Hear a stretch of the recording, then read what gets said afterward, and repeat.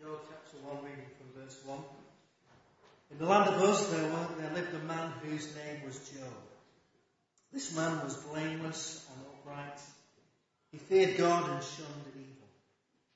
He had 7 sons and 3 daughters, and he owned 7,000 sheep, 3,000 camels, 500 yoke of oxen, and 500 donkeys, and had a large number of servants.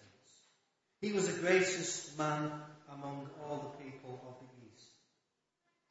His sons used to take turns holding feasts in their homes, and they would invite their 3 sisters to eat and drink with them. When a period of feasting had run its course, Job would send and have them purified. Early in the morning he would sacrifice a burnt offering for each of them, thinking, perhaps my children have sinned and cursed God in their hearts. This was Job's regular custom. One day the angels came to present themselves before the Lord, and Satan also came with them. The Lord said to Satan, where have you come from? Satan answered the Lord, roaming through the earth and going to and fro in it. Then the Lord said to Satan, have you considered my servant Job? There's no one on earth like him. He's blameless and upright, a man who fears God and shuns evil. Does Job fear God for nothing? Satan replied. Have you not put a hedge around him and his household and everything he has? You have blessed the work of his hands so that his flocks and herds are spread out throughout the land. But stretch out your hand and strike everything he has, and he will surely curse you to your face. The Lord said to Satan, very well then, everything he has is in your hands. But on the man himself do not lay a finger. And Satan went out from the presence of the Lord. One day when Job's sons and daughters were feasting and drinking wine at the oldest brother's house, a messenger came to Job and said, the oxen were ploughing, and the donkeys were grazing nearby, and the Sabaeans attacked, and they carried them off. They put the servants to the sword, and I am the only one who has escaped to tell you. While he was still speaking, another messenger came and said, the fire of God fell from the sky and burned up the sheep and the servants, and I am the only one who has escaped to tell you. While he was still speaking, another messenger came and said, the Chaldeans formed 3 raiding parties and swept down on your camels and carried them off. They put the servants to the sword, and I am the only one who has escaped to tell you. While he was still speaking, yet another messenger came and said, your sons and daughters were feasting and drinking wine at the oldest brother's house, when suddenly a mighty wind swept in from the desert and struck the 4 corners of the house. It collapsed on them, and they are dead. And I am the only one who has escaped to tell you. At this, Job got up and tore his robe and shaved his head. Then he fell to the ground in worship and said, naked I came from my mother's womb, and naked I shall depart. The Lord gave, and the Lord has taken away. May the name of the Lord be praised. In all this, Job did not sin by charging God with wrongdoing. Let's pray together. Father God, we thank you for your word, and as we begin this new series looking into the book of Job, we pray that you might speak to us. That you might show us that you are with us in all circumstances. We pray that you might speak to us this morning through the power of your Holy Spirit at work in us, and in the name of Jesus Christ, our Lord and Saviour.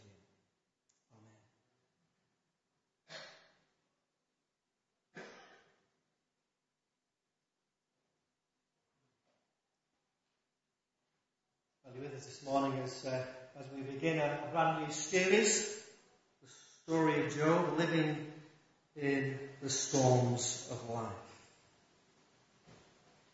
My favourite book in the Old Testament is Job.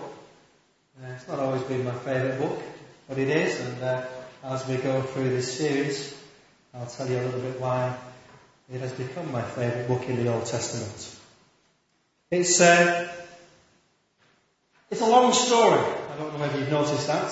There's There's 42 chapters in the book of Job, and we've just read the first one, but there's 41 more chapters to come. And we're going to be looking at this book over the next 6 weeks. We're dividing these 42 chapters over 6 weeks. Maths wasn't my greatest subject, but if you divide 42 by 6, I couldn't find a division sign, but that's what it's meant to be. You get 7. And there's 7 days in a week, so you could read a chapter of Job every day for the next 6 weeks, and you've read the book. So there's a little reading plan for you. We've done 40 days of purpose, and now we're doing 40 days with Job. And I hope it will just be as enlightening and as enjoyable. So then, one chapter a day. See how you go. It's also a great story. These are some things that people have said. Martin Luther said it's magnificent and sublime. Thomas Carlyle says there's nothing written, I think, in the Bible or out of it of equal literary merit. And Victor Hugo says Job is perhaps the greatest masterpiece of the human mind. So high praise for the literary qualities of the book of Job. So then, let's get started with the book of Job, living in the storms of life. I'm calling it living in the storms of life because that's what Job has to do. And some of you this morning, I know, are living in the storms of life. Don Carson said, if you live long enough, you will suffer. And he says the only reason you don't suffer is if you don't live long enough. So we're looking at a subject this morning that is familiar to many of us. Some of us have suffered, some of us are suffering, and some of us will suffer. And so we recognise that. And we recognise that this is a book that not everybody would naturally turn to. It's not everybody's favourite book. Maybe after 6 weeks it will be in contention for your favourite book of the Old Testament. We begin the story of Job with the calm before the storm. First opening verses of Job, chapter 1 through to verse 5, give us a calm, tranquil scene. In the land of Uz, there lived a man whose name was Job. And we're introduced to the name of the man that this book is about. This is Job's story. And whenever we look at books in the Bible, there's interesting questions that we might ask ourselves. One of the questions that I'm often asked when I'm speaking about Job is, was he a real person? Did he really exist? Where was the book written? And who wrote the book? These are interesting questions and good questions to ask because it's good to know a little bit about the book of the Bible that we're looking at, and it's always helpful to do that. But these are questions that are actually quite difficult to answer because we don't actually know who wrote the book of Job. There's no real indication within the book itself about who wrote the book. We don't know a lot about when it was written. There's one or two clues from the fact that Job seemed to act as a kind of priest for the family. Some people have dated the book back as far as the time of Abraham and Jacob and that kind of era. At the end of the book we read that Job lived to 140 years, and again that would place it as quite an old book because it seems that certainly in the opening chapters of Genesis that people lived an awful long time. But the truth of the matter is people have different ideas, and we don't really know who wrote the book or when it was written. And what about whether Job was a real person? Well, again, there was one or two clues. Job is mentioned in one or two places in the Bible outside of the book of Job. It would seem from other writings outside of the Bible that also write about a character named Job who suffered, that it could have been based on a real person that lived in real time. But the truth is, it doesn't really matter. Because this isn't necessarily a book about the history of Job, but it is about the story of Job and how he responds to immense suffering. Job is part of the wisdom literature. And again, I just point this out because sometimes, people say to me, well, I just believe what the Bible says.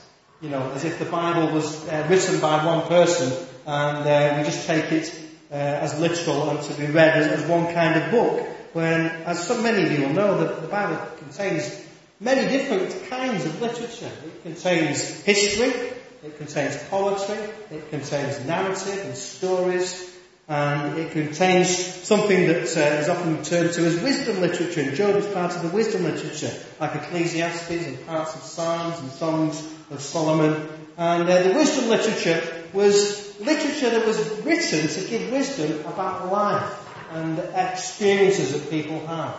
And so you don't need to worry about whether Job was actually a real person or not, because it doesn't alter anything in the story, it doesn't take anything away, and it doesn't add anything. And something that you can, that's of interest and you might want to talk about if you're in a house group looking at the book of Job over these next few weeks. So then, in the land of Uz there lived a man whose name was Job, and this man was blameless and upright, he feared God, and he shunned evil. We're introduced to Job as a good man, as a godly man. That phrase, he feared God, you'll find it time and time again in the Old Testament. And it's said in the Old Testament that is the beginning of wisdom, to fear God. And it's a term that you'll find used again and again. Of godly people, Job was a man who was blameless and upright and he feared God and he shunned evil. Job was an innocent man. The author of the book of Job goes out of his way to explain this, and it's important as we go through the book of Job that you remember this. The opening chapters, if you like, tell us everything that we need to know about the story. The opening chapters tell us everything we need to know. And the most important thing in chapter 1 that we need to know is that Job was an innocent man. And so that everything that's going to happen to Job in the course of this story, in this book, and all the conversations he'll have about what happened to him, we, the readers, know that Job is completely innocent. He's as good as any man could be. He was blameless and upright and feared God and he shunned evil. He was an innocent man, and I emphasise that because it's important that we remember that. He had 7 sons and 3 daughters introduced to his family. Again, it's almost a perfect family because 7 and 3 in the Bible are kind of perfect numbers. And they add up to 10, which is, again, it is one of the perfect numbers. So what's been painted here by the author in the opening chapters of this calm before the storm is a kind of perfect picture of the almost perfect man with the ideal family. And also a very rich man. He owns 7,000 sheep, 3,000 camels and donkeys, and he had all these servants. So here was not only a godly man and a family man, but a very rich and affluent man. And you see that the author's painting this picture of almost perfection. He had everything in terms of family, in terms of wealth, in terms of a relationship with God. Here is somebody who had it all. In modern day terms, we would say he was living the dream. That's what people would say. This was Job. He was living the dream. And in case you didn't get it, the author says he was the greatest among all the people of the East. So you've got the picture, haven't you? Now, perfect man, perfect family, wealth, fortune, greatest person in the East. This is a good man. The calm before the storm. And then the next bit, the storm clouds gather.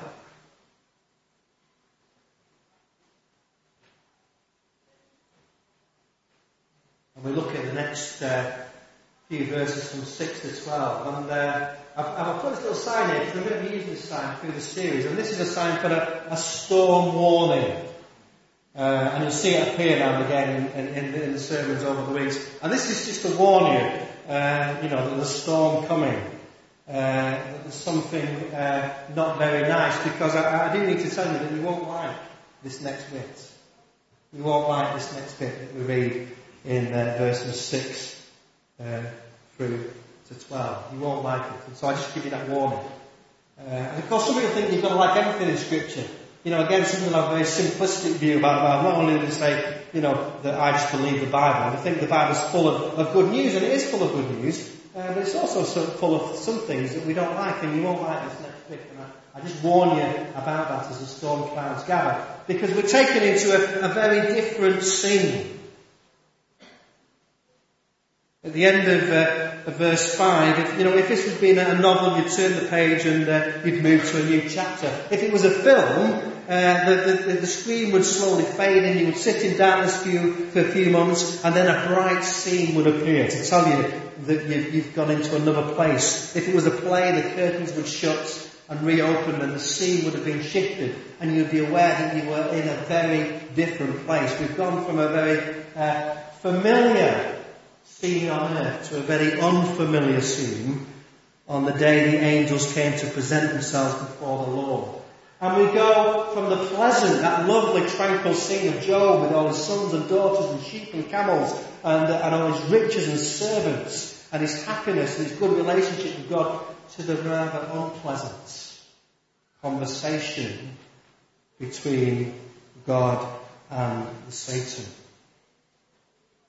We are lifted from earth's familiar setting to an unfamiliar scene of God's presence in heaven. And we're not very comfortable, if we're honest, with the scene that's being played out. Charles Swindoll in his book says about this, he says, beginning at verse 7 down through to verse 12, we have a dialogue that is most interesting. You won't find it anywhere else in the Bible. What Charles Swindoll describes as most interesting, you and I might want to describe as most disturbing. Just who is this person that God is having this conversation with? Is a good question to ask. Who is this Satan figure that God says, have you considered my servant Job? And the Satan figure says, does Job fear God for nothing? Who is God talking to? And this again is where we just have to tread a little bit carefully, because as soon as we read the name Satan, we automatically think of the devil of the New Testament. And there's a little footnote, if you've got the NIV Bible, that simply says Satan, the Hebrew word that's used, means accuser. Satan means accuser. In his commentary on this, Francis Anderson says this: it's hard to examine the role and character of Satan in Job without thinking of the devil that he became in later literature. The Satan may be the chief mischief maker of the universe, but he's a mere creature puny compared to the Lord. He can only do what God permits him to do. One day the angels came to present themselves before the Lord, and Satan also came with them.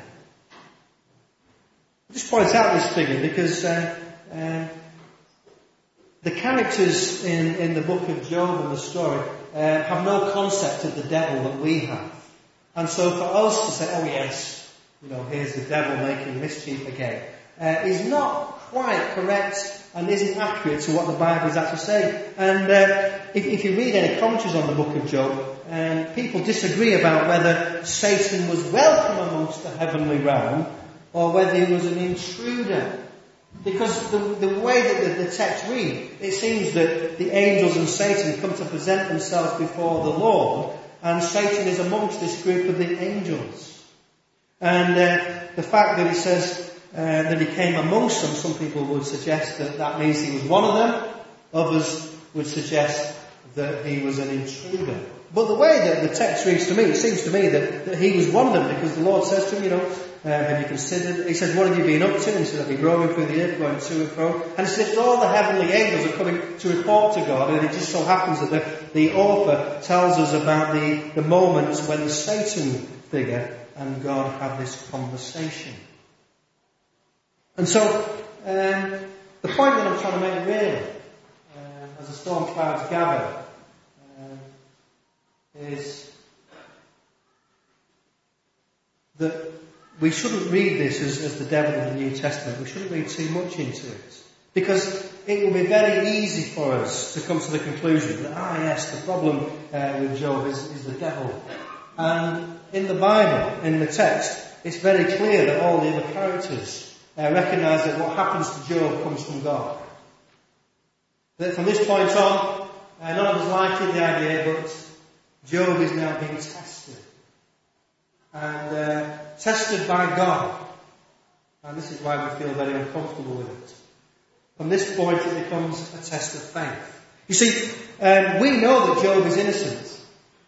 So the only question left for us as the readers is, how will Job respond to this unfair treatment that he is receiving? How is he going to respond? It becomes a test of faith. And the bits we like the least, God gives his permission. God gives his permission.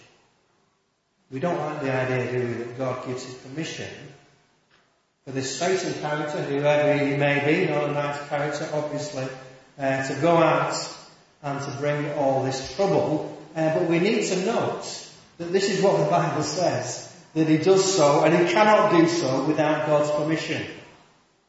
We're in an uncomfortable area, aren't we? Because it's not the kind of picture that we normally present of God as, as the loving Father, as, the God that sends his Son Jesus to save us and all the good stuff that we read in the Bible. Here, we are opened up to what some commentators call the dark side of God. The side of God that is unfamiliar and unpleasant to, but is here in Scripture nevertheless. And the book of Job isn't the only place where we find this uncomfortable explanation of what's happening, and that God is going to give his permission for an unfair treatment of Job. But those of us that have experienced suffering know something of this unfair treatment, don't we? We know that whilst we might not be as great as Job, we might not be as wonderful and perfect as Job, that very often the suffering that we experience far outweighs any wrongs that we might have done. So God gives his permission, and we don't like that. And that's why we give a storm warning.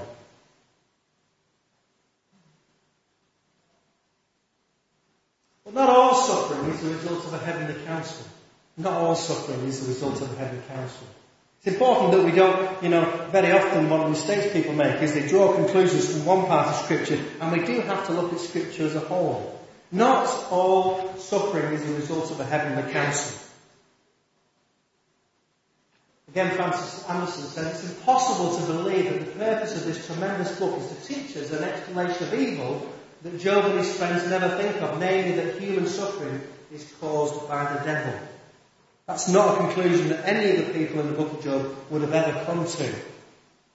They know that what happens, that the good and the bad that come from God. There's no question that it comes from anywhere else. And for us to insist on some other answer is just not being correct to what the Scripture teaches, and wouldn't make sense in terms of the book of Job. So, not all suffering is a result of having a council meeting, but Job's suffering is. Job's suffering is. We know now why Job is suffering. One of the tensions in the story, of course, is that Job never discovers the reason why he suffers. And one of the interesting things about the book of Job, we've already said we don't know who wrote it, we don't know when it was written, we don't know whether Job was a real person. And one of the things that the book of Job reminds us of is there's actually an awful lot of things that we just don't know. You see, we live in this world where everybody wants an answer to everything. And it's very easy for us as Christians to fall into the trap of supplying neat and tiny answers. And we'll be looking at that later on in the book of Job, because that's what the three friends did. And we can see how disastrous at times that can be. But the book of Job takes us into this area of something of the mystery and majesty of God. That we as puny human beings will never know everything. And we probably know a lot less than we actually think we do. And that's not a bad thing, because it means that we are reliant on God, and we wonder and we awe at God, because He is so big and so magnificent and so mighty. And sometimes we lose that, don't we? Because we think of Jesus as our friend and, God as our pal, and we can become very familiar. Some of the songs that we sing and some of the lyrics, it sounds very familiar. And sometimes we lose this sense of awe and wonder and mystery about God. And Job reintroduces us to that idea, that there is a mystery in connection with God. And so, the calm before the storm clouds gathers, and then we're taken back to an earthly scene. An unexpected storm. You see, Job doesn't know anything about that heavenly meeting. When we read in verse 13, one day when Job's sons and daughters were feasting and drinking, Job woke up that morning like any other morning, and he's no idea of the trouble that's in store for him. He wakes up and he's no idea about what's to come. It's unexpected. One day a messenger came to Job and said, and notice how in the passage the author's very clever in the way that each message, before the messenger's finished, another messenger arrives with bad news, and it's repeated. Whilst he was still speaking, another messenger came. Whilst he was still speaking, another messenger came. And so Job doesn't have a chance to respond to each individual calamity before all the calamities have hit him. And some of you here today know what's that like. You've had a day like that, or a week like that, or a month like that, or a year like that, where it's just one thing after another, after another, after another. And you wonder what the next messenger, what news they're going to bring. I said at the beginning that, the book of Job is my favourite book, and one of the reasons why it became my favourite book is because of a day like this that we experienced in our family. I wasn't the greatest person in the East. I wasn't even from the East, I'm from the Northwest, but my life was pretty good.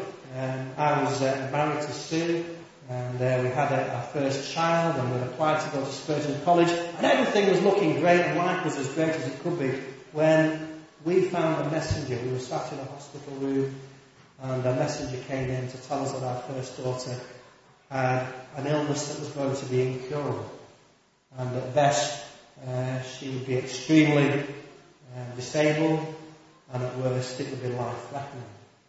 And then later in the same year, another messenger, another hospital room, and we're told that actually the diagnosis wasn't quite right, and it was worse than we thought, and that our daughter would not live past her first birthday. And like Job, in many senses our world came crashing in on us.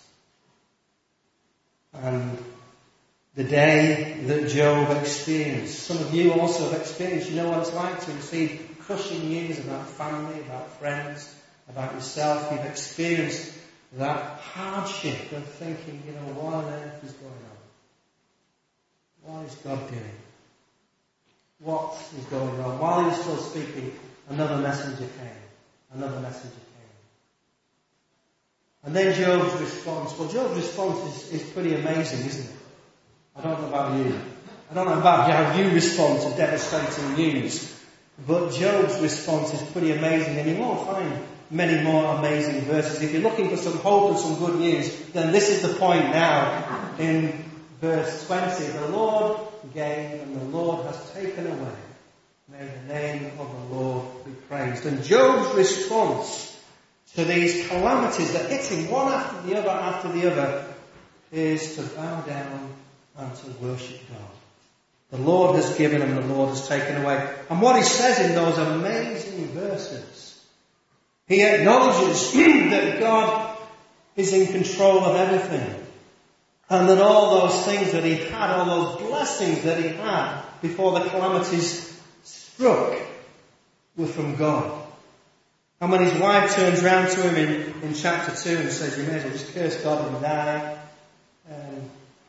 Job says, shall we accept good from God and not trouble? You see, he names where this trouble is coming from. No doubt whatsoever that Job's trouble comes from God. Shall we accept good from God and not trouble? And there's a message in this, isn't there, for all of us? Because, it's great to worship God when we're feeling good and when life is great. But as Christians, we're also called to worship God. And of course, the test which Job passes with flying colours. The accusation that the Satan character makes was that if God removed all these lovely things from Job's life, that he would curse him. That the only reason that Job was serving God was for the good things that he was getting out of it. And sometimes, friends, there are people that are like that. That as soon as calamity strikes, their faith in God crumbles. And if we're not careful, we fail the test of faith. If we only worship God, if we only praise God when things are good and when everything's going well, we actually fail the test of faith. Because this is where the rubber hits the road. Can mankind still serve and worship God when the going gets tough? When God is no longer blessing, but people are experiencing the curse and the trouble that sometimes God permits. And we know, really, although we don't like it, we don't like to think of it, we know that God permits it because we see it all around us. Either God is in complete control of the world and permits all these nasty things to happen, illnesses, death, bereavement, trouble, marriage breakups, all these horrible things that happen. Either God allows these things to happen, or He's not in complete control. You can't have it either way. And the book of Job reminds us of a theological truth that God permits these things to happen. And yes, you can argue that sometimes we don't know, what's going on in the heavenly realms. We don't know what victories are being won by the sufferings that we are experiencing. But I wouldn't say that to somebody who's going through it. I've had it said to me, but I wouldn't say it because it's not very kind, and I don't think it's true because we don't know. And one of the points, as I've mentioned before in the story of Job, is Job never gets to find the reason for his suffering. It's never explained to him. I'm not giving anything away, but I'm just saying that's the story. Nobody in the story realises or is told about that heavenly encounter in the throne room of heaven. No one's told that discussion that the Satan has with God. But Job's response is one of worship. Sometimes we sing a song, in fact we're going to sing it at the end of the service, where Matt Medman talks about there being pain in the offering when we worship God. That sometimes there is pain in the offering because of the experiences and the trouble that we are experiencing, that we offer our worship to God out of our pain. We're used to offering it out of our joy and our thankfulness and our gratefulness, but sometimes we are to offer God praise and worship out of our pain and out of our suffering. And that's just as real, and in many cases more real, because of what is said here. Does Job serve God for nothing? Yes, is the answer. Yes. When everything is taken away, when all the good things, his own family, his business, his home, everything's removed, his health is taken away from him in chapter 2. And still, Job doesn't do anything by charging God with wrongdoing. In all this, Job did not sin in what he said. Job's response. Job is an innocent man. And of course we can't help, when we think about Job and an innocent man who suffers, we can't help but really be reminded of the fact that we worship an innocent man who suffered. Job is in many senses a Christ-like character who suffers through no wrongdoing of his own. And of course, the God and Jesus that we worship was an innocent man who suffers. It's a pattern that we're introduced to in the Old Testament, what we read about in the New Testament. For the joy set before him, he endured the cross, scorning its shame. We worship a God whose Son was an innocent man, who was perfect in every way, and yet suffered even to death on a cross. Well, that's the story of Job. That's where we have to leave it this morning. But it does continue next week. Job chapter 3, after the storm, we see how Job responds when his three friends turn up. Do read for yourself chapters 2 through to 3 for next week. You'll find it helpful. But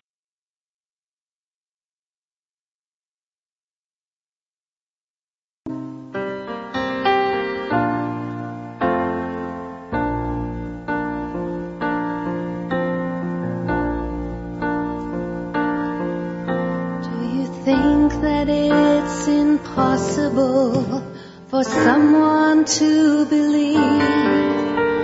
A mind beset by questions or so much to forgive. Don't think that it's impossible, for anyone can tell. Finally, faith must be the key.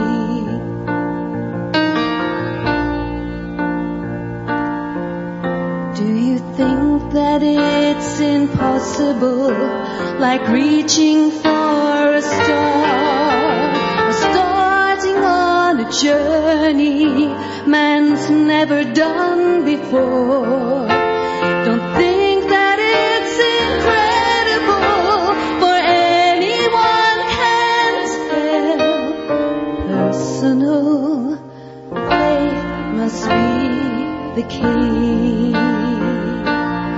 And I wonder if you dare take a step to take you there. Can you walk now? Will you fly free? And I wonder if you dare not be grounded by your fear. You've got to grasp what you can touch, and even look when you can't see. Do you think that it's impossible, the struggle to believe, like gifts beyond a window, so much to receive? Don't think that it's impossible, for anyone can tell. Finally, faith must be the key. And I wonder if you dare take a step to take you there. Can you walk now? Will you fly free? And I wonder if you dare not be grounded by your fear. You've got to grasp what you can touch, and even look when you can't see. Do you think that it's impossible for one to find the way, the dawn of understanding, not very far away? Don't think that it's impossible, for anyone can tell. Finally, faith must be the key. Finally, faith must be the key.